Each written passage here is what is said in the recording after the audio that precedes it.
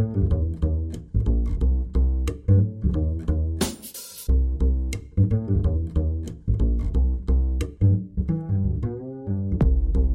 Six Forks Studios, located in beautiful Raleigh, North Carolina, this is the Hardison and Cochran Attorneys at Law podcast. The podcast is about North Carolina personal injury, workers' compensation, and disability law. Now here's your host, Bill Campbell. Hello and welcome to the Hardison and Cochran podcast. Today's episode is going to be short and sweet, and it deals with workers' compensation. Workers' comp is something we've covered a lot here on the podcast, but it's pretty much assumed that when we do talk about it, we're talking about folks who have full-time jobs. So that raises the question, when someone is part-time or a seasonal worker, is there anything different? I caught up with Ben Cochran to get the answers. But first, as always, I must read the disclaimer. Listening to this podcast does not create an attorney-client relationship between you and Hardison and Cochran Attorneys at Law. Hardison & Cochran does not accept new clients without first obtaining a signed agreement. The information shared in this podcast is for information purposes and should not be intended or taken as legal advice as to yours or anyone else's legal matter. If you have a legal matter, contact an attorney about your specific set of circumstances.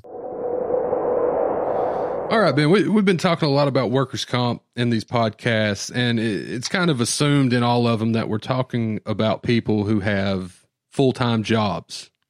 Now, there's a lot of people out there who have part-time jobs. Now, is there any kind of difference in any of this information you're going through in all these podcasts that apply to someone with a part-time job and are injured as compared to somebody who has a full-time job and is injured? Information I'd like to give folks who are injured on a part-time job. The questions and the issues that you run into that are, number one is, this is my part-time job. Am I available for workers' compensation benefits? The answer to that, clearly yes. Now, since it's your part-time job, the amount of hours that you work there and how much you make a week is going to be significantly less. Your average weekly wage and compensation rate is still going to be determined based upon the prior 52 weeks that you worked part-time. Now, if you've only worked there for a limited period of time, then that will also affect the amount of compensation that you receive. So the next question that people say is, okay, well, I'm injured on my part-time job. I can't do my part-time job, but I also can't do my full-time job. Can I get compensation for being out of work from my full-time job? The answer is no.